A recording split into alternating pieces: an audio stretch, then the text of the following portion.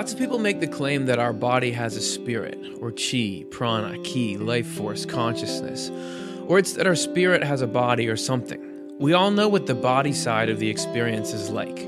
You see things, you hear things, you feel things. Does our spirit or life force do that too? Can a spirit smell something? Or is it only through the body? Interacting with objects through our senses is really the foundation of conscious experience on a physical level. Is spiritual experience similar? But also, why even ask a question like that? Is it just obscure metaphysical trivia? Or does learning about our spiritual senses give us an advantage as we navigate life in this physical world as well? Swedenborg makes the interesting claim that our mind is our spirit and that it's expansive. We're going to take a look and dig into these ideas tonight. Stay tuned.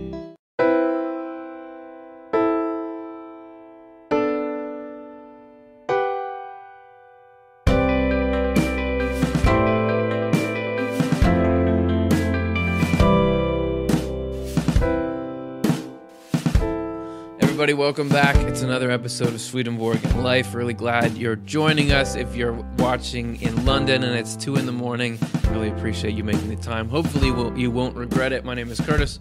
I'm the host. I'm with Swedenborg Foundation, which is a nonprofit that works to get Swedenborg's ideas out. That's what we're going to do today. If you have questions and comments, you want to get your own ideas out, be your own little nonprofit, write them in. We'll get to, at the end of the show, we'll have a live Q&A. All right, today we're talking about the spiritual body and the physical body and the sensory input to each and how they interact. It should be cool, and I think we need to start just with the basics of what is the body, what is the soul, and we're going to do that in part 1.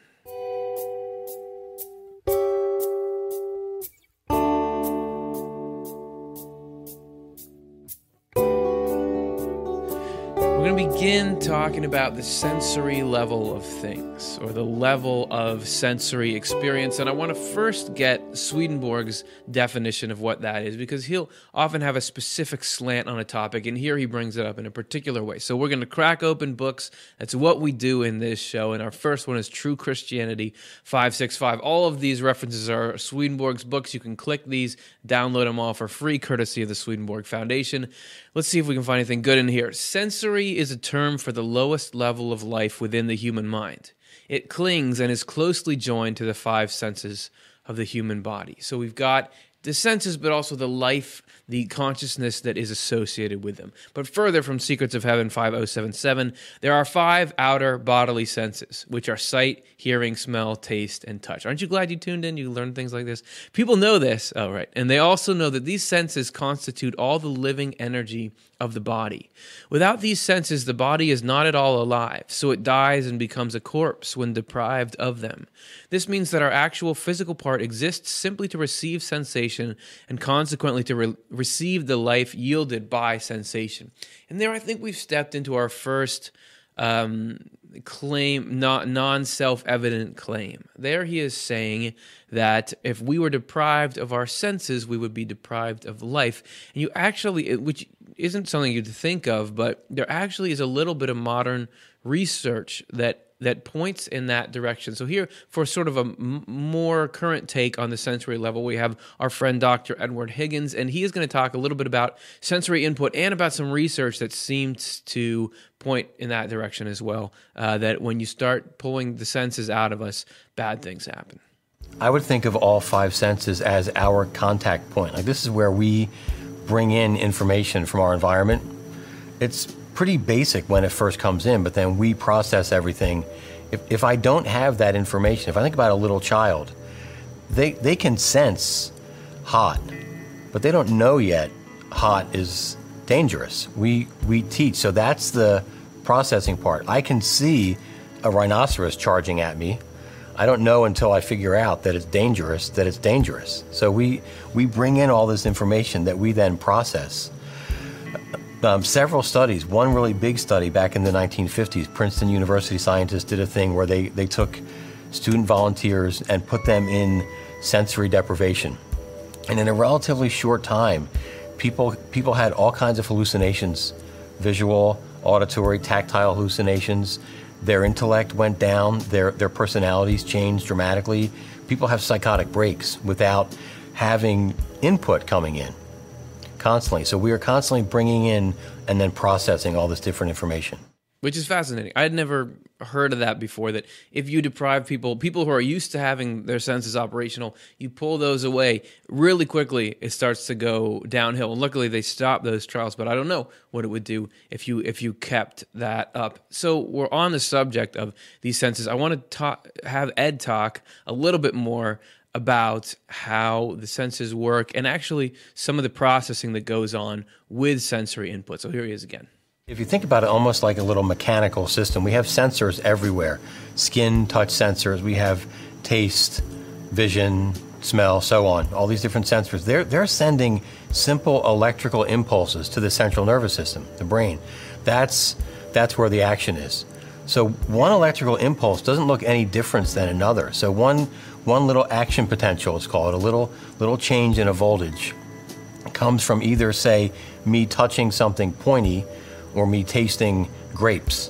My brain knows, all right, it doesn't sense a different level of electricity, but it knows where it came from. So that little electrical voltage change, oh yeah, that one means that's sharp, because it knows that impulse came from a touch sensor. It knows, ooh, that tastes sweet. It knows that's a taste sensor. Same mechanical thing happens. So sensing, the actual sensation, is really basic, primordial. We then process that and figure out what does this mean? Is it something that is good for me? I see so much of it as we're figuring out good, bad. Taste something sweet, you taste something bitter. If you go back, a lot of plants, poisonous plants, have a very bitter taste. Alkaloids, it's a very specific chemical family that we sense as bitter. That's poison. So I don't like bitter stuff. The sweet stuff, not that bad for us, not too much of it maybe, but we've then figured out, we make the association. The actual sensation is very generic. We have to then add the interpretation part to it. It's all the same thing. It's about how you process it, how you process those signals. Hold that in mind. We're actually going to get back to that a little bit later on in the show. But so we've got our sensory level. We got what Swedenborg said about senses. We've got what modern science is saying about senses. We got that box checked. Now we got to take a look at this spirit and body thing. We turn to Divine Love and Wisdom 386. A person's mind is his spirit, and the spirit is the person, the body being the outward instrument by which the mind or spirit senses and acts in the physical world. Let me read the second one, then I'll make a comment that's really wise. Our soul or spirit is our inner part, and our body is our outer part. So there you have two things. One is he's using soul and spirit interchangeably there. I know that some people want to split hairs about that. What's the soul? What's the spirit? Here, we're just talking about the spiritual part of you, the non-physical part of you.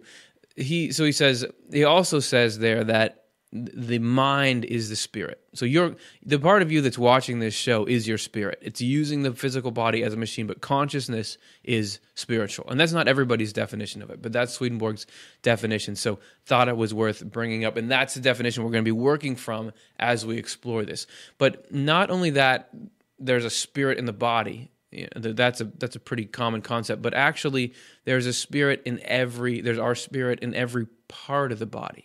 Every little part of the body. And this is a clip from Swedenborg's Secrets of Heaven 4659, where he describes a little further the intimacy of that union.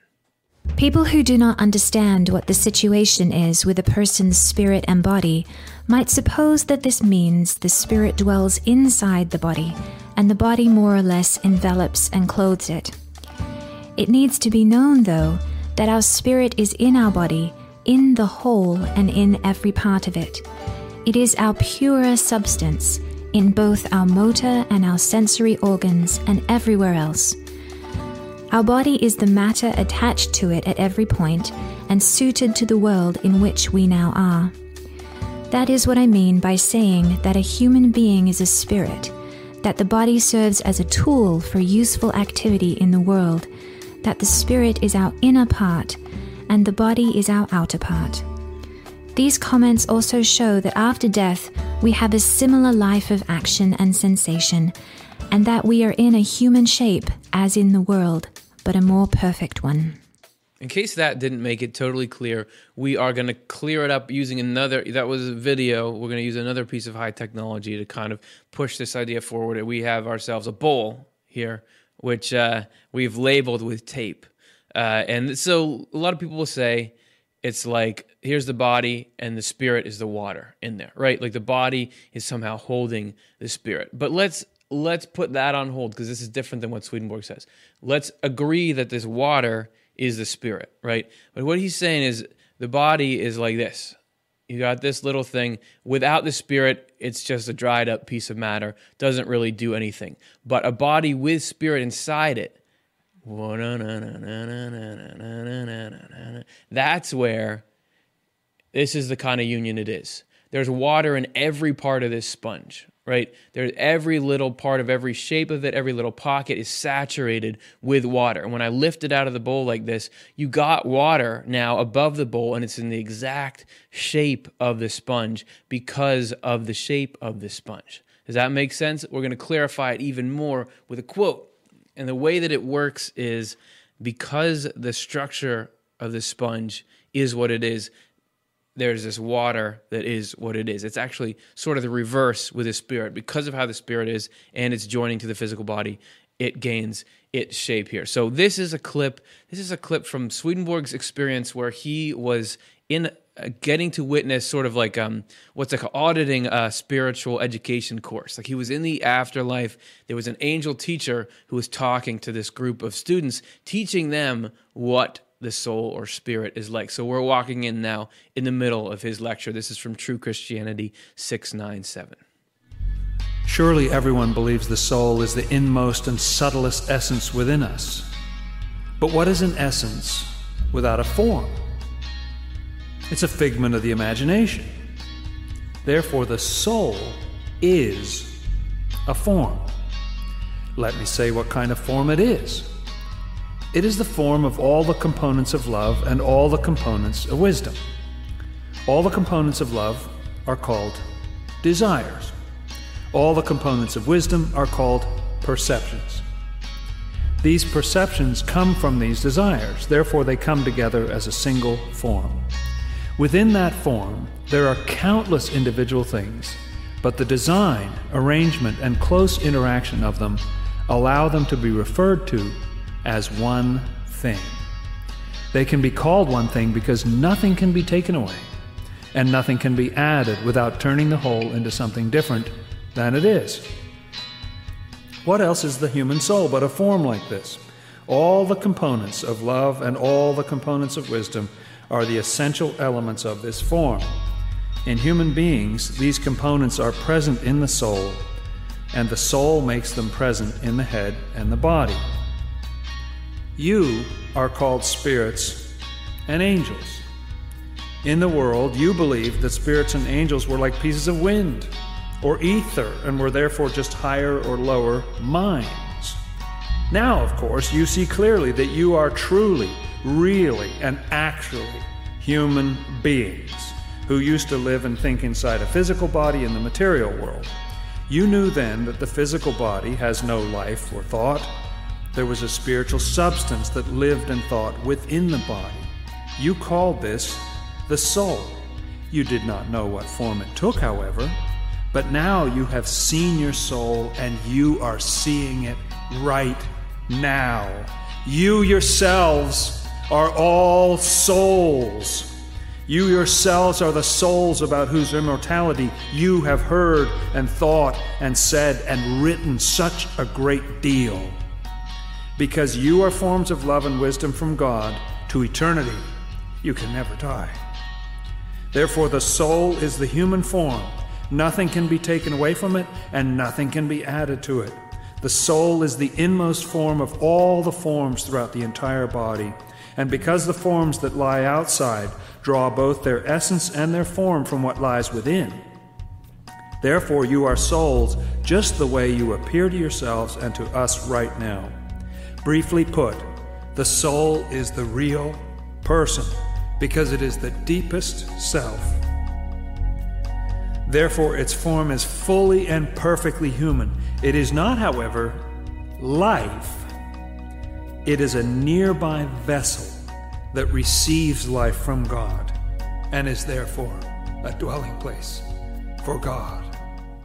And nowadays, the concept of a person-shaped spirit is pretty common. A lot of that is thanks to, I would say, near-death experiences, things like that, where I saw my grandma, she looked younger, she looked like a person. Nobody really bats an eye at that. But in Swedenborg's day, and still there's a good number of people these days, when they're talking about soul or spirit, just picture something just like a little ball or a breath of air or something like that. But Swedenborg is saying that form, the human form, is actually the form of a person, and actually that our body is its shape because of our spirit, which is in the same form. And that's key to our show, because we're looking at senses, that our spiritual body has organs of sense, sight, taste, touch, those kinds of things, just like our physical body does. And that spirit in the human form is the conscious part of you, and it's active right now. And so I might, now I'm saying the spirit's in the human form. There might be people out there who are saying,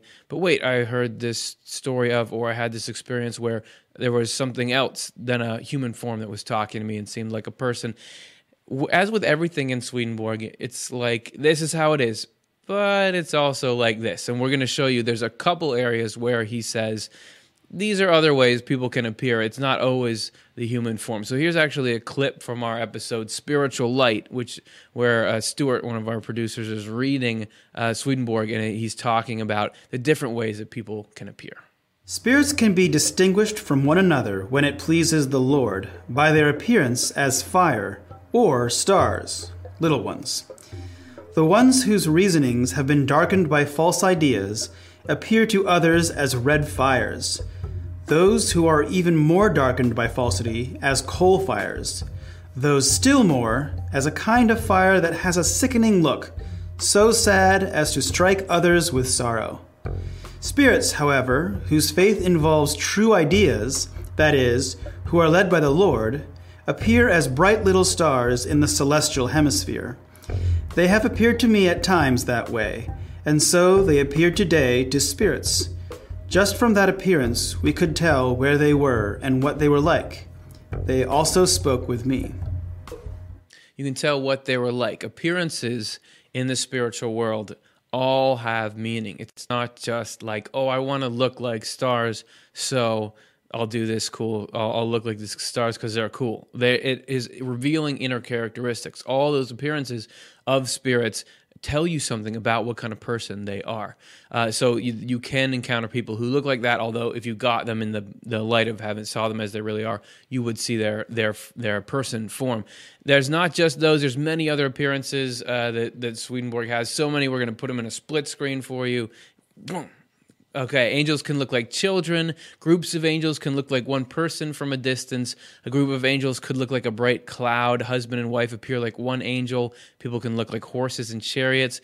Good spirits like stars. Evil spirits like coal or smoke from a furnace. And finally, Secrets of Heaven 7175, he's talking about a group of spirits who wanted to appear in a particular way. He said, when they enter the next life and become spirits, they do not wish to appear as people, but as globes made of crystal. The reason why they wish to look like this is in order that they may banish material ideas from themselves. And he goes on to say that crystal and that kind of form has this symbolism of banishing material ideas. So there are differences in the way people are perceived, and depending on how, the level of wisdom or recognition you have, you can see things differently. So that is what's going on with appearance. So we have this general, though, that the human form is across all spiritual input, that we have the same kind of functioning organs that bodies do. So let's take a look at how those spiritual versions of those organs work in part 2.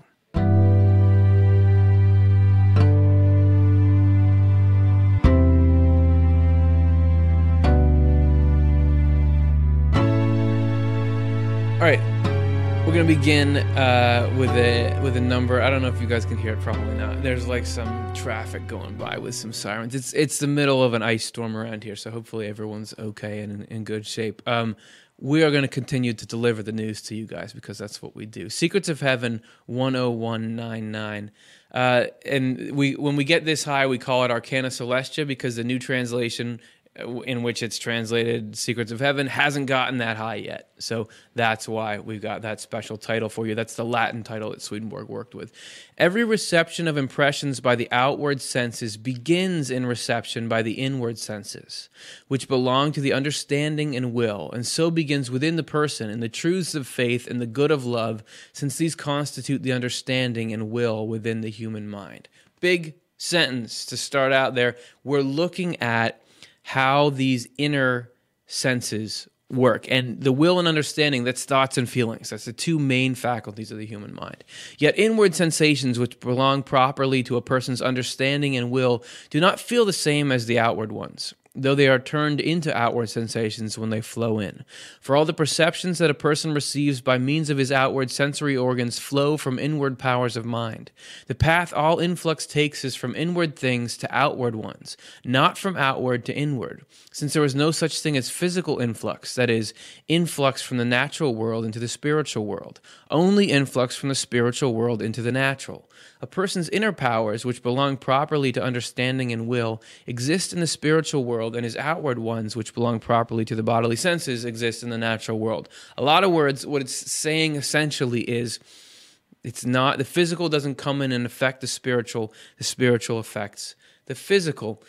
And that is a little bit hard to understand, because if we're saying that the conscious part of us, and we are saying this, the conscious part of us is our spirit, it sure seems like it's being affected by physical things. You know, we look around, I'm seeing things, that's affecting what I'm thinking about, hearing things, that affects. So how is it that it's actually the spiritual acting on the physical and not the other way around? We're going to show you a couple of examples. We're going to begin with, this was way back, we did an episode called Spiritual Physics, and we had an interview with Dr. Ian Thompson, who is a physicist, who was looking at this problem from a physics angle. So here's what he had to say. The mental life generates processes in the physical life, but what happens in the physical life selects what further processes happen in the mental life. So there are discrete degrees, that's a technical term Swedenborg uses, in which, and I summarize this as multiple generative levels, and to go down you have generation, but the later degrees select what further causes can operate. This is like the physical world is like a cap on the possibilities that the spiritual world brings in. If that's not quite doing it for you, we have some other examples of how who we are in our consciousness can affect what we see. We're not going to talk about it, but you know what this is. So don't say which one you see, but that you got the same physical thing, people seeing it different ways. However, that's not our focus here. We just want to throw it in. This is especially interesting when you approach it from a psychological perspective, this idea that it's actually the conscious part of you affecting the physical thing, the physical input you get, not the other way around. And so here we have a psychologist, Dr. Erica Hyatt, who's going to talk a little bit about how it actually, who you are, what you think about, what you expect, can actually affect what you see. Interestingly enough, and this seems counterintuitive, what you expect to see might actually color your reality. So we often say in psychology that reality is subjective. There's the objective, things that are concrete, that everyone knows to be true. I'm sitting in a chair, I'm wearing clothes, I have glasses. But then, as we go about our day, there are things that color our reality, our expectations. We focus on what we expect to see and what we want to focus on, and that might mean that we miss a whole lot of what's going on in our environment. Don't believe us? Take a look at this picture and see if you see anything wrong with these lungs. I mean, look around. Is there any... We're looking... these were sent to a bunch of radiologists who are looking for cancer. So see if you can see anything. I'll give you 3, 2, 1. It looked pretty good. Okay. Did you notice the gorilla? He's right there. He was sitting there the whole time. And if you did notice it, you're pretty smart. But if you didn't, that's okay. We got this from an article. This was a study that was done. This particular article is, we got at npr.org. If you didn't see that gorilla, that's fine, because of trained radiologists, this much, or this many, 83% of them did not see that gorilla. This image was sent to them to say, look this over carefully, see if you see any cancerous stuff in there. And they didn't see the gorilla because, and then what the study concludes is that they were so accustomed to just looking for one thing in lung scans, they weren't at all expecting to see a gorilla, so their mind just didn't register it. It just phased it out. So there you have the physical thing is there, but it's actually the internal, the spiritual conscious part of you is affecting what you pull out of the physical. So there's a few modern thoughts on that. We're talking about the inner senses. I mean, that was a little caveat. We're talking about the inner senses, the senses of the spirit. So let's get a straightforward definition. What are these inner senses? This is Secrets of Heaven 5077. Our outer senses relate to our inner senses, and in general to our intellect and will. So back to this dual part of consciousness. Some of our outer senses are therefore under the command and control of our intellectual part, and some under our volitional part. Intellectual part being thoughts, volitional part being feelings. The main sense under the control of our intellectual part is sight. Hearing comes under our intellectual part and secondarily under our will part. Smell is subject to both, and taste even more so. But touch comes under the will part. So touch and feelings are linked, obviously. A great deal of evidence can show that the outer senses are under the control of these parts and can show how they come under that control, but broadening the explanation to include it would take too long. Because he's already writing 27 volumes. He ain't got no time to expand that to 30. So this is this is an important point in the show. We're telling you that your spirit is in the same form as your body. So if it is, it's got all the same capacity for sensing things that your body is, because it's the form of the body, it's the form of the eye that lets light in. So the spirit has form as well, and because it has that form, it has senses. However, it's in the spiritual world, so things work differently there, but we are using our spiritual senses now. You have used them, you may not even realize that you are, and I'm going to explain them sense by sense here, so you get a sense of what I'm talking about. This first one is hearing. And this is all from Secrets of Heaven 10199, in case you want to look that up. Hearing corresponds to perception of the good of faith and to obedience. Meaning, we hear things on a physical level. The spiritual conscious level that is analogous to that is to perceive, to understand higher truths and obey them. That if you do that, that means you heard them spiritually. And you get that, like, if you say, I hear you to someone, that means I agree, or at least I give credence to what you're saying. Moving on to the next one.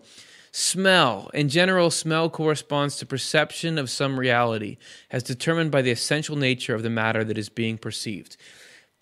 In the spirit, we did this show called The Nature of Auras, where it talks about this. But in the spirit, in the spiritual world, you can tell what kind of person someone is morally by how they smell spiritually. Here we are. If you can get, once you got all the information, or somehow you get a sense of what a person is like, that sensing what someone is like, this is this kind of person, this is that kind of person. That's spiritual smell. Just like you can look at food, but you don't know for sure, has this gone bad yet? I don't know. I bought it 2.5 weeks ago, but I haven't opened it. Is it bad? If you can't see, you smell, and that's how you tell. And that with spiritual smell, it's being able to tell the character of a person or of an action. If you can tell, no, this is not the right thing to do, that's your spiritual nose working, or so says Swedenborg. Next one. Taste corresponds to perception and the desire to know and become wise. So when you're enjoying learning something, that's your spiritual taste buds. And this goes even farther, because Swedenborg says, in spirit, the thing that makes our spirits grow is knowledge. And that if spirit is consciousness, certainly knowledge is what takes you from being very, very low functioning up higher and higher as we grow into adults. And Swedenborg says that continues on in the spirit. So the spiritual food is knowledge and the enjoyment in learning. If you're ever excited about learning something, maybe you've never had that experience, maybe you have, that's like you're tasting something good with your spirit. Are these starting to make sense? I hope so. Next one. Touch means imparting, conveying, and being received. We have this in our language. If you say, and you would never say that about this show, but let's just say you said, oh, that episode of the show really touched me. that means it affected you. That means the meaning was conveyed and received. So we know that it was touching when you did that for me. That is your spiritual sense of touch. That it doesn't matter whether or not the person touched you physically, spiritually, you were touched. All right? And then finally, sight. Sight corresponds to an understanding of the truths of faith. So we've done shows about this. You say, I see what you mean. That means you grasp the whole situation. Somebody who has a lot of spiritual sight is someone who can fully understand a situation. And this one happens to lead us to a question that I get a lot, which is, why is your channel named Off the Left Eye? What's that all about? We're going to lay it out here. You'll know once and for all. It has to do with a spiritual sense of sight. It actually comes from a story that is told in two places in Swedenborg's writings, Secrets of Heaven 183 and Heaven and Hell 450. We'll look at the Heaven and Hell 450. This is part of a story where Swedenborg is being shown what it's like to be revived from death. He was having sort of a near-death experience, but conscious enough to let it, to be able to record it all. He said, then he's died, he's being woken up, and he's almost being ready to be given his spiritual sight. And he says, the angels appeared to roll off, as it were, a coat from the left eye toward the bridge of the nose, that the eye might be opened and enabled to see. So there you have something being rolled off the left eye, and that is how he gained this spiritual sight. And it goes there's even a little more symbolism in there. If you look at the left eye, and we used to play this animation, which is a covering, he also writes that in Secrets of Heaven 2701, the left eye is the understanding part of the mind, whereas the right eye is its affection. Left and right, every part of the body has these meanings to it. So if you look at the left eye, this is like the intellectual side. This is learning. Your spiritual sense of taste is in that. And that's what we're doing in this channel, is trying to convey information for the purpose of learning. The right eye, or the right side, that's the emotional, the doing part. And the idea is we can give you the left eye side. We can give you the thoughts. You take them, you do the right eye. You apply them to life and hopefully go out, do things with them that make life better for people. Does that make sense? That is where the channel got its name. So we're talking about these inner senses. We've explained a bit of what they are. Now let's talk a little bit in the next section about why we're glad we have them and what they can be used for. Let's take a look at part 3.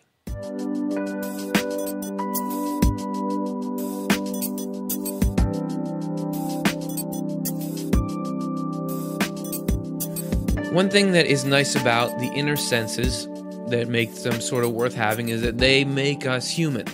And how they do this is explained by Swedenborg. This is from Secrets of Heaven 4009.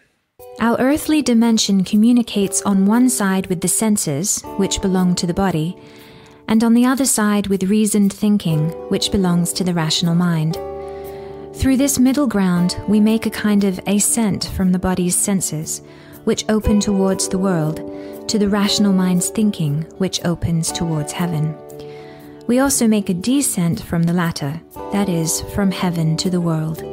This happens only in people. That's part of the job that people have, is that we can, because of the way we are rational, as opposed to trees or something. We can think above the senses about these higher things, rationalize them, bring them. That up and down connection is the part we play in sort of the grand spiritual ecosystem. We have to connect. We're part of the mechanism that's connecting these two worlds, because we can have these physical senses and spiritual senses and get them to relate to each other. In case that's not good enough for you, our spiritual senses are also how we receive divine love and wisdom. And Swedenborg describes this in Secrets of Heaven. He says in 6843, we cannot approach the deity with our body the way we can approach other people. Only with our mind, and therefore in thought and will. There is no other route to the deity, because divinity transcends the realm of space and time. In us, divinity is present in what are called states, specifically states of love and states of faith, and therefore states of the two mental faculties of will and thought. These are the means by which we can approach the deity. People are not aware of this because they do not realize that their inner levels are distinct from their outer levels, or that some thoughts go deeper and deeper and some shallower. Since they do not know any of this, they cannot reflect on it. And the problem that people have is they're looking to see God with the physical senses. I want to see a shape. I want to hear a voice. I want to feel a high five from God or something like that. But Swedenborg is saying it's those inner senses, the one we described, in the joy of learning, in the ability to feel meaning be conveyed from one person to another, in hearing and perceiving truths. That is where we're approaching God. And our spiritual senses are not that developed yet. We're still working on them, but that is the approach to God. And they also create this pathway that Swedenborg talks about, Secrets of Heaven 5.580. He says, facts known to the church, facts that serve the church in its outward form, church being the part of you that can connect with God. This is Swedenborgian definition. Introduce us to religious truth as the entryway into a house, because they are what first greet our senses and consequently opens the way to deeper knowledge. So we learn these sort of external truths or articles of faith or spirituality. As is recognized, the evidence of our outer senses is unlocked first, then the evidence of our inner senses, and finally the thoughts in our intellect. When these last have been unlocked, we see them reflected in the evidence of our senses, where they can be grasped. The reason for this chain of events is that the thoughts in our intellect develop out of sensory information by being distilled from it. They are conclusions we draw, and when we have drawn them, they detach from the sensory information and soar aloft. What accomplishes this is the influence of spiritual forces coming by way of heaven from the Lord. These remarks show how it is that truths develop out of facts. And you can think about it like tree roots, that the factual part of our mind is like the roots in the ground, and then we can rise up out of it like that. That may be a little bit confusing. What's he talking about? We'll try to break it down here with a few examples. The senses can gather facts. We can look at things and how they interact, and from that we can form concepts, which we then can understand things better by. For example, metaphors. A metaphor is a great way to understand something. You're looking at a smaller model of it to understand a larger concept. That is correspondences that we talk about all the time on this show. You're looking at physical things to have spiritual things, to start to understand the mystery of spiritual things. And this is a process that happens through the senses into us. To be able to form concepts, you first have to read words or hear words being spoken to you. That is how we learn. However, not everybody learns through sight and hearing. What if you didn't have either? There's a very famous person who didn't. Her name is Helen Keller. She, for what it's worth, was an avid Swedenborgian. She wrote this biography about how Swedenborg was the coolest thing in the world. So I thought it's fitting to tell a little bit of her story. Here you see first her learning these concepts. This is a clip from a documentary that the Swedenborg Foundation actually made, where this is the part where she's learning about words and thoughts, even though she couldn't learn about them through sight and hearing. This is about the moment when she first got that connection from her sense of touch into her sense of thought. Week after week, the gifted and patient Annie Sullivan put objects in Helen's hands and spelled their names into her palm, despite no visible signs of success. Helen appeared unable to make any mental connection between the two actions. It is almost as if the absence of language had caused an inability to code events or order them or remember them subsequently. The difficulties facing someone who is deaf and blind, of course, are enormous.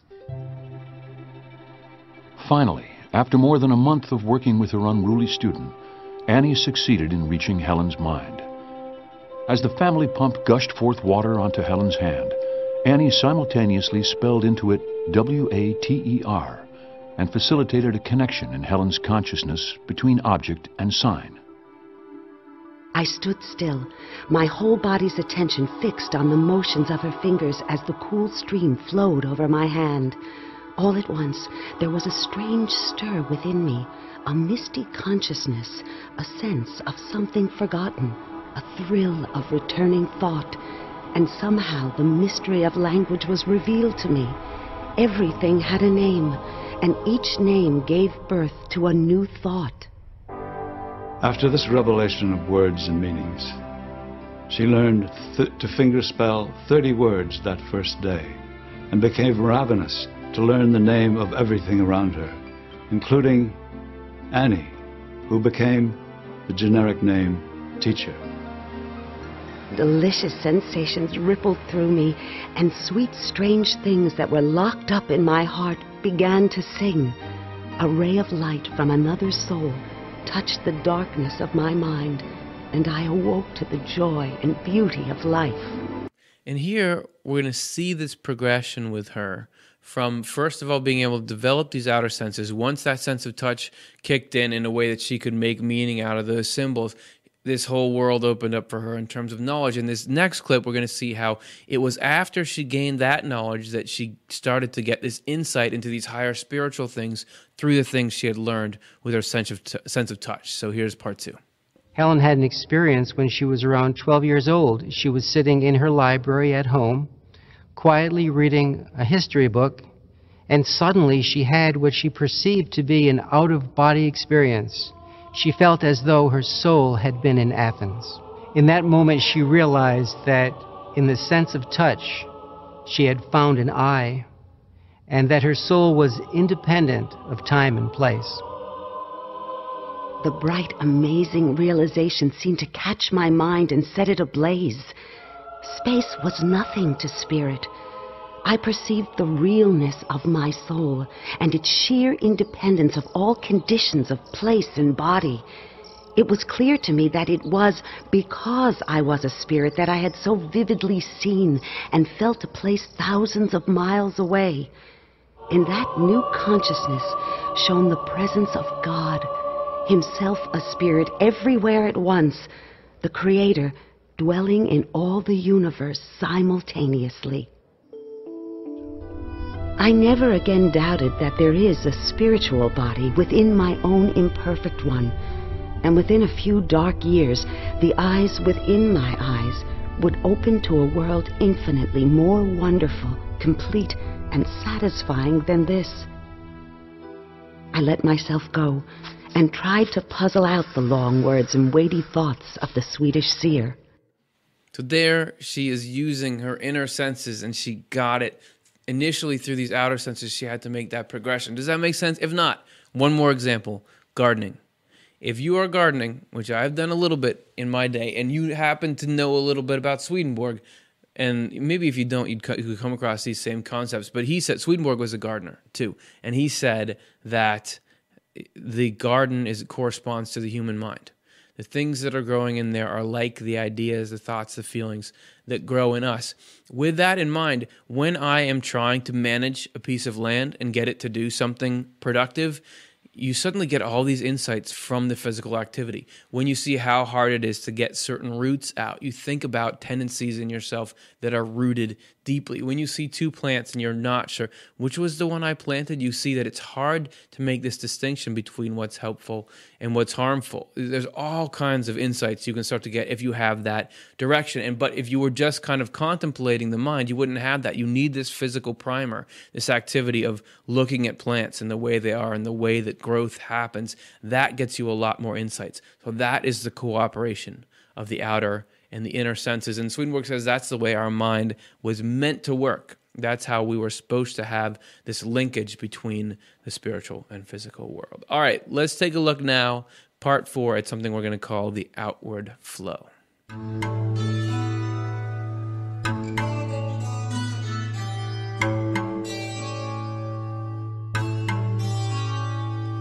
And this section is where we're going to get to be a little bit of a downer. I mean, we're going to talk about what it's like when this system goes wrong.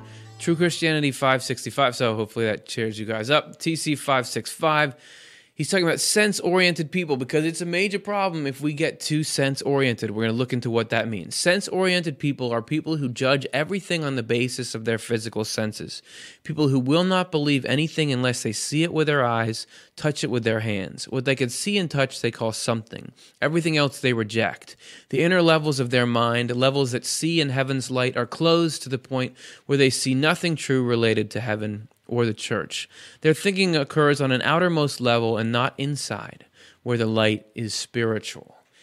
An example would be, we're talking before about tree roots. So let's say that if you were a plant and you only had roots, you never spread upward, you're not going to be able to photosynthesize, you're not going to survive long. You need both. Trees need to have roots system. We need to interact with our physical senses, learn things about the physical world from them. But if we don't allow our spiritual senses or this deeper light, this deeper hearing to exist in us and to honor that as well, you're not going to get the kind of growth that you need. It actually brings you backwards. So an example of that could be, there's this sort of fallacy of the me-centric universe, for example. If I am just looking around, I'm very aware of my own sensory needs. I'm hungry, I'm thirsty, that looks cool, I want to go towards that. But when I see other people, you get this sense of, they're just peripheral characters in this story. They're not as great as I am, or they look weird, or they're stupid, that kind of thing. Or somebody might have something like a stutter or something like that, and you see them, they're not that great. However, the truth is that we found out that everybody is just as much as the center of the universe as everyone else. That's not just an object over there. That's a person having the same experience as you. You don't get that from the outer sensory experience. You get that from the inner senses. It's through having meaning conveyed. This person tells you, this is how I feel, and you understand. That's a spiritual connection. It's having your spiritual sight. It's understanding, this person thinks and feels just like I do, and what I wouldn't want to have happen to me shouldn't happen to them because it feels the same way. It's the spiritual senses that make that connection. So if we just get stuck on the physical senses, we place people in categories other than us, we devalue them. That is why it's such a problem. This whole thing is only a problem if it's out of order. And we're going to talk, Swedenborg's going to talk a little bit about this. He writes about it in Secrets of Heaven 9730, and we're going to play a little clip to illustrate further the way things can get out of whack and the impact that has. People are called sensory, you see, if they think and crave whatever is suggested by those senses and by the appetites that go along with them, without considering further. People who do consider further, who examine what their sensory level craves and what they themselves think at the inspiration of that level, are said to rise above that level, to be withdrawn from it, and to think deeply.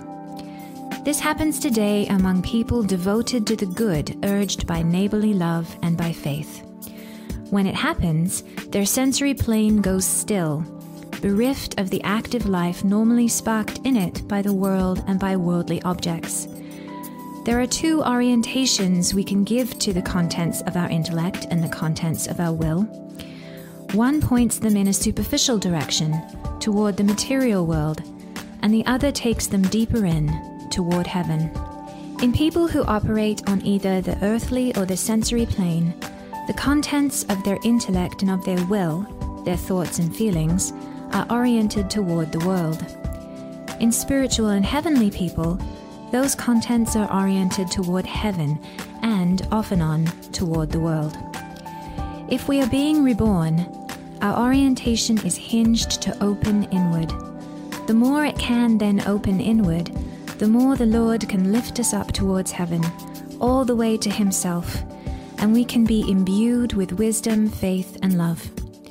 After all, we are then living in our inner self and consequently in our spirit, and our outer self is subordinate to it. If we do not allow ourselves to be reborn, all our inner depths remain oriented toward the material world.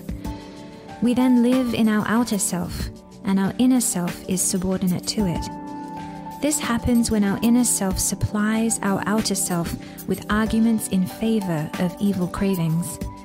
People like this are described as earthly, and the ones with the most intensely superficial focus are described as sensory. And the sensory, if you continue to operate in a sensory way, that's the hell mindset. That lends itself to love of harming other people. And Swedenborg says, in hell, you have senses, you have analogs to the physical senses, but that you get trapped sort of in them, or that they distort your thinking. This is Secrets of Heaven 4623. Spirits have two kinds of sensory life, real and unreal. Hell's inhabitants have just as full a range of sensation as heaven's, and are utterly convinced that things really truly are just as they experience them. When they are examined by angels, though, the same things look like apparitions and disappear from sight. The inhabitants themselves look monstrous rather than human. I was given an opportunity to talk with them about it. We believe they're real because we can see and touch them. some of them said, adding, "The senses don't lie." Those things are still unreal, I was allowed to answer. They're unreal because you are intent on anything that's contrary or opposed to the divine nature, which means that you're intent on evil and falsity no matter how real they seem to you. Besides, so far as you surrender to evil cravings and distorted convictions, your thoughts are nothing but hallucinations. To see anything from the viewpoint of hallucination is to see what is real as unreal, and what is unreal as real. If the Lord in His divine mercy did not grant you these sensations, you'd have no sensory life. You'd have no life at all, since sensations makes all life. So it's not that if you are in the hell mindset that you don't see anything. You can have very vivid sensory experience, but you're not seeing things on an internal level. That sight is understanding, right? Spiritually. So if you're wrapped up in evil and falsity, you don't actually understand the way things are. You don't have any spiritual sight. You have an illusion that seems real, but it's not the way things actually operate. And that is hell, is that illusion. And we have it on a very personal level, this illusion that what I want matters, what everyone else doesn't want doesn't matter. But that's not true, because they are you. They're another person who's the center of their own consciousness. So things you do affect them, and they have just as much a right to happiness as you do. So it's the grand delusion of hell. So stay away from that. And if that's not enough reason if we get the senses in the right order and are living in a spiritually more functional, pro-social way, you actually get more and deeper enjoyment out of all the senses. He says in Secrets of Heaven 5125, and this is sort of a way we can tell how sensory we are. You can easily tell whether your senses come first or last if you pay attention. If you affirm everything your senses urge or crave and dismiss everything your intellect dictates, your senses come first. You are motivated by your appetites and are totally sense-oriented. If you do not affirm these things but see with your inner eye that they are detours into falsity and goads to evil, if you work to chasten them and reduce them to obedience, or in other words, to bring them under the control of your inner self's intellectual and volitional sides, then you are reducing your senses to order and by putting them in last place. When our senses come last, happiness and bliss from our inner self permeate our sensory pleasures and make them 1,000 times better than they were before. Sense-oriented people do not understand or believe this, do not sense any other kind of pleasure, and do not think a higher kind exists. As a consequence, they regard the happiness and bliss within sensory pleasure as worthless.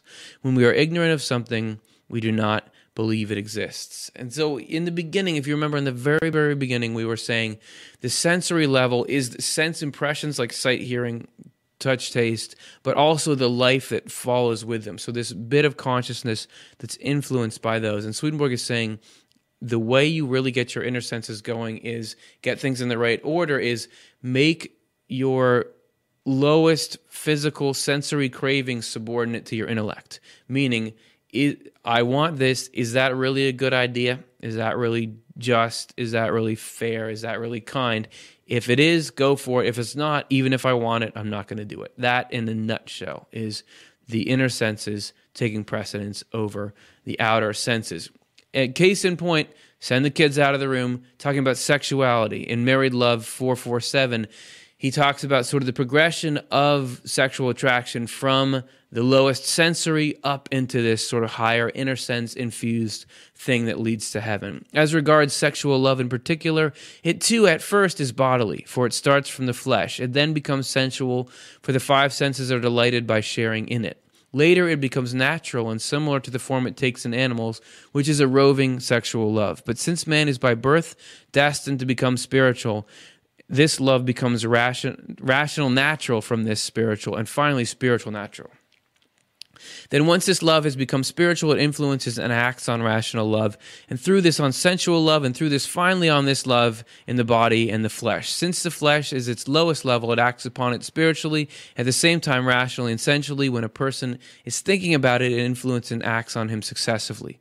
But at the lowest level, its effects are felt all at once. Sexual love changes from natural to spiritual when a person abandons roving lusts and commits himself to one partner with whose soul he unites his own. So just a ton of terminology: rational, natural, spiritual. These are just different levels that we go from. It's just like, oh, I want, to this is part of a partnership, and this is part of a spiritual union that can last. We did a whole show about this last week, which was called Spiritual Marriage, if you want to look into that more in the ordering of that. Okay, bring the kids back into the room. The kids are probably like, why am I having to watch this show anyway? This is not entertaining to me. Okay, we're going to end it. Don't worry, kids. We're going to end it here with Secrets of Heaven 6313 and how it's worth it to go after this ordering of the senses. And this is the reason we did this whole episode, is to try to give you some ground here so you can get to what he's talking about here.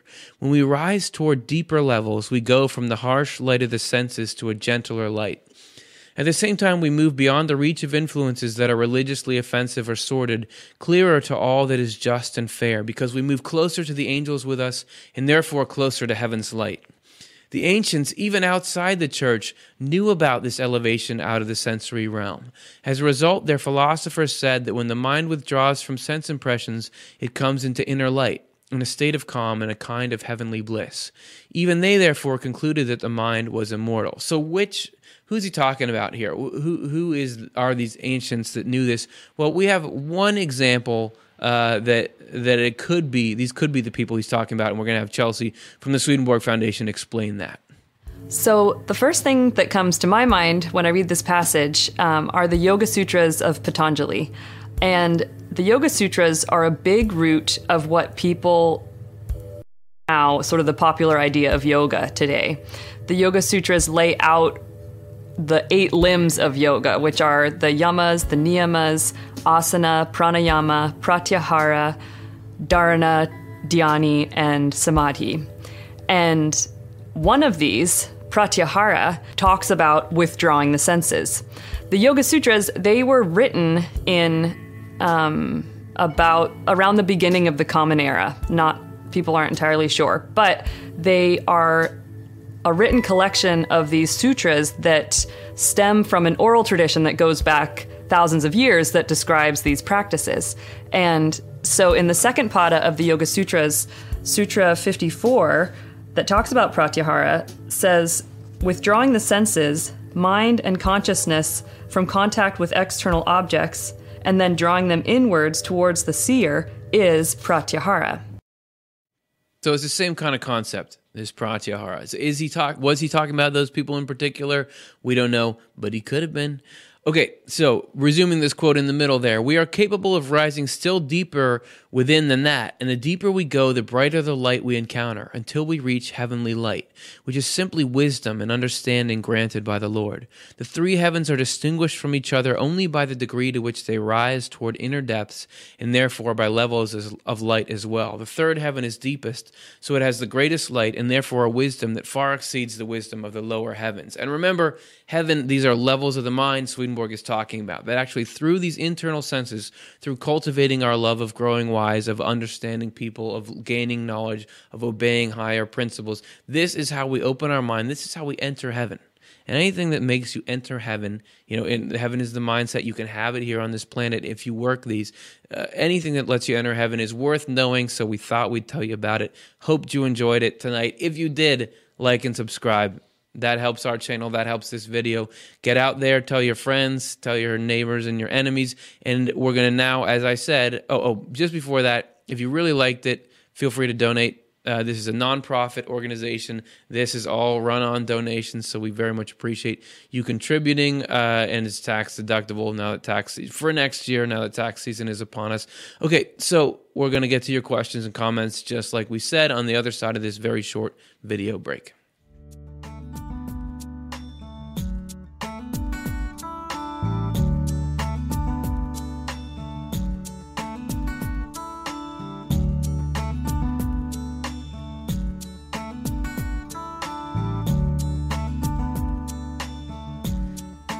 All right, let's do it.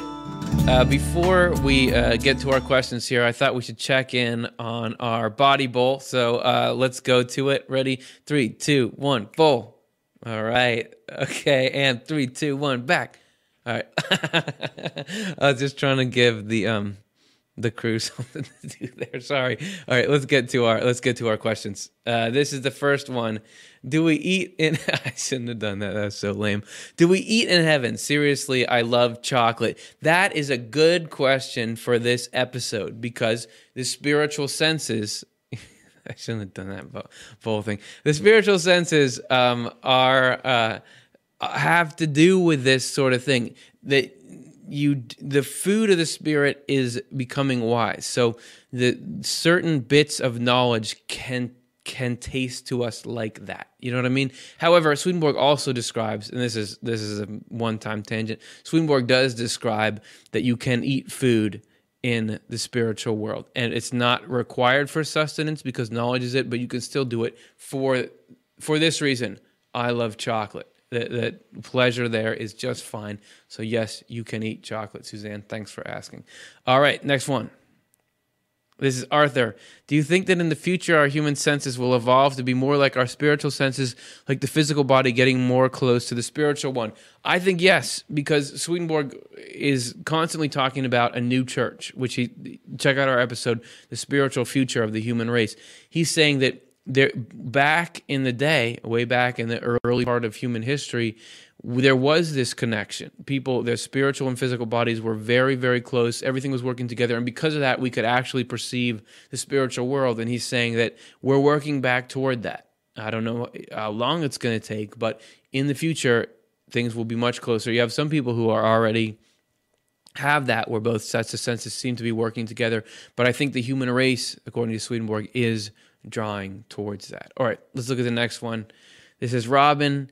Is perpetual pain in the physical body related to the spirit? Is it an indication of a spiritual defect? I don't think so.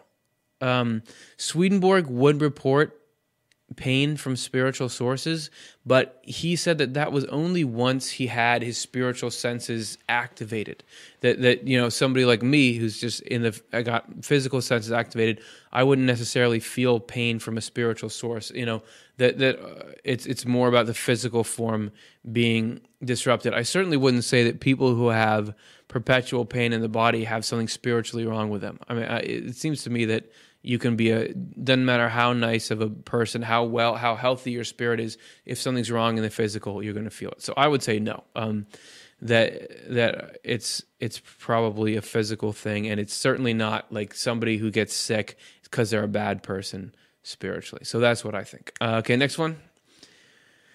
Tony Cow. What are the differences and similarities between spirits and angels? According to Swedenborg, these are all categories of people. That we're people, we have a spirit. Spirits is the term Swedenborg generally refers to people who have crossed over into the afterlife but are not yet in heaven and hell. He also sometimes calls people on the outermost level of heaven good spirits. But as you progress, your mind opens up, you get higher into heaven. That is what an angel is. It's a person who has been opened, has this love and wisdom flowing through them, has all their spiritual senses activated. So that's, in Swedenborg's view, the difference between spirits and angels. Great question. Next one. Sophiria, is death of the body real? We only know that truth from this side. If the spirit, soul, and body are one, then when we pass over, we still have a body. Is death of the body an illusion? Yes. There is illusion in it. You know, obviously from this side, as you said, it is very real. A body dies, you don't get to see that person anymore. It can hurt a lot. According to Swedenborg, angels and spirits don't really have a word for death, because when they only know about the resurrection into that life, and that the kind of death they think of is actually a love of evil. That's death to them. He says that we do have a spiritual body that's tangible. It's not physical, but it's spiritual, natural, meaning that it's a shape and it's like a body, like you can look at it, it has hands, that kind of thing. He actually does say that the purest physical elements somehow interact, like we take those with us or something like that. I don't know exactly what he means there. But overall, we don't bring our physical body with us, except for in this very, very just a very, very slight version of that. But you have what he calls a substantial body in the spiritual world, meaning you really are in human form, and actually in a more real human form there than here. So those are a few thoughts on that. Okay, let's do another one. Gabe, how can you tell if you met your soulmate? How do you know? So it's probably related to our last show where we did a show called Spiritual Marriage, where Swedenborg, he would call it conjugal partner. And I don't think you can know. You can't know. Just like a lot of things in life, you can't see providence as it is. You can't. Even Swedenborg, I believe, he had somebody he thought was his soulmate, but he didn't know for sure. They weren't married during his lifetime, but he thought maybe. I don't think we're not privy to higher information like that. We are more like, try to do a good job with what you've got in life. Where you are, try to be the best person you can and trust that God's providence is doing things. Because I think, you find people who meet somebody and it feels like, wow, this is really great, this is so great, and they get together and very quickly it turns into a disaster. And there's people who, I don't really feel much, but they get in this relationship, and after time it grows and grows, and we don't know, do they end up together in the afterlife? It's just not... It's not something to worry about, I think. Even though that seems like a hard thing to say, really, this is one of the big high-level things that you don't always know. You can't really see providence, as I said, as it's happening. You can only sort of look back and see it. So that's no help, but that's what I offer. Okay, next one. Megan, so is the soul a vibrational aspect that exerts on a simultaneous quantum level in tandem with the body? When we did a show that was equating some parts of quantum mechanics with Swedenborg. We had Ian Thompson, who you saw on that show, on this show, a little clip of him. He was talking about the waveform and the propensity, like the double slit experiment where you shot all these little electrons and they ended up in two areas. He was talking about how the sort of physics behind that mirror Swedenborg's love, wisdom, and use.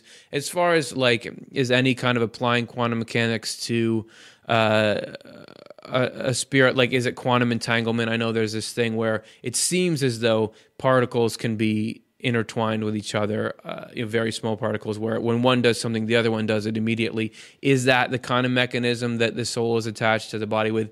I don't know. And Swedenborg, I'd love to go obviously he wasn't using any words like quantum, but I'd love to go look into his descriptions of that and see, is there anything directly analogous to modern science? But I'm not a physicist, so I don't know. Maybe. The answer is maybe. Okay, good. I'm doing good. Next one.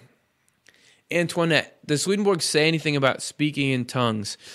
There's I'm sure he does, because there's this passage in the Bible that a lot of people take to mean, you got churches where people will just start speaking in no language because they're overcome with and speaking in tongues. I bet he has commentary on that passage. I don't know it. I don't have it on the top of my head. Well, I'm on a roll here, man. I don't know that. So I would assume, it's correspondential. Everything in the Bible, New Testament and Old, is correspondential. So the speaking in tongues would have to mean something other than just talking. And we were talking here about internal senses. We didn't get to speech. Hearing has to do with obeying. So it's something like that, but I'm not going to act like I know the particulars. All right, we're going to do two more masterpieces. Karen Land, so does the spiritual form remain static in the spirit realm, or does it morph according to the spirit's learning? I think it grows. I think it grows and it certainly changes location. Swedenborg says that our spirit actually moves from community to community based on what we learn and, more importantly, what we love and what we're focusing our attention on and what we set as our goals. That moves things. That moves our spirit from community to community. And I would imagine that as we grow and learn, our spirit changes form too. And Swedenborg also talks about there being all kinds of things that affect how your spirit looks. If you had a love of the neighbor, you have this certain beauty about you. And if you have innocence, you can appear in a childlike way at times. So it does seem like things we acquire in life change the spirit. And I would imagine it's working right alongside. Okay, let's do another. Christine, Swedenborg says that evil spirits are what we also call demons. Does Swedenborg state how they can acquire enough power to manipulate things in the physical? Example, demonic hauntings. He really doesn't. He doesn't talk a lot about crossover between physical, spiritual. He talks a lot about being under attack by demons and them trying to attack parts of his body, but that's through the spirit. He doesn't talk about hauntings like being able to knock a painting off or a picture off of a wall, or things like hearing a spirit around, Swedenborg would say that's your spiritual ears. You're not hearing that physically. So there's people do report physical kind of things happening. Honestly, I'd have to do more research, but I don't think he has any direct commentary on the spiritual being able to affect the physical. He does talk about the miracles, in the New Testament of the Bible, these miracles that were described. He says that those actually happened, but it was still within the laws of physics. He says within physical order. So somehow there is a bridge where spiritual things can affect physical things directly. Have evil spirits been able to do that? I don't know. That's a great place to end it. I don't know. I hope if you got anything out of this show, or at least out of the questions segment, it's that I don't know. So if you want to hear me not know more things next week, we hope you'll join us. We're going to be talking about the Noah story, Noah's flood. What does it mean from a Swedenborgian perspective? And how is it actually the story of why we can think and feel, we can think one thing and feel another thing?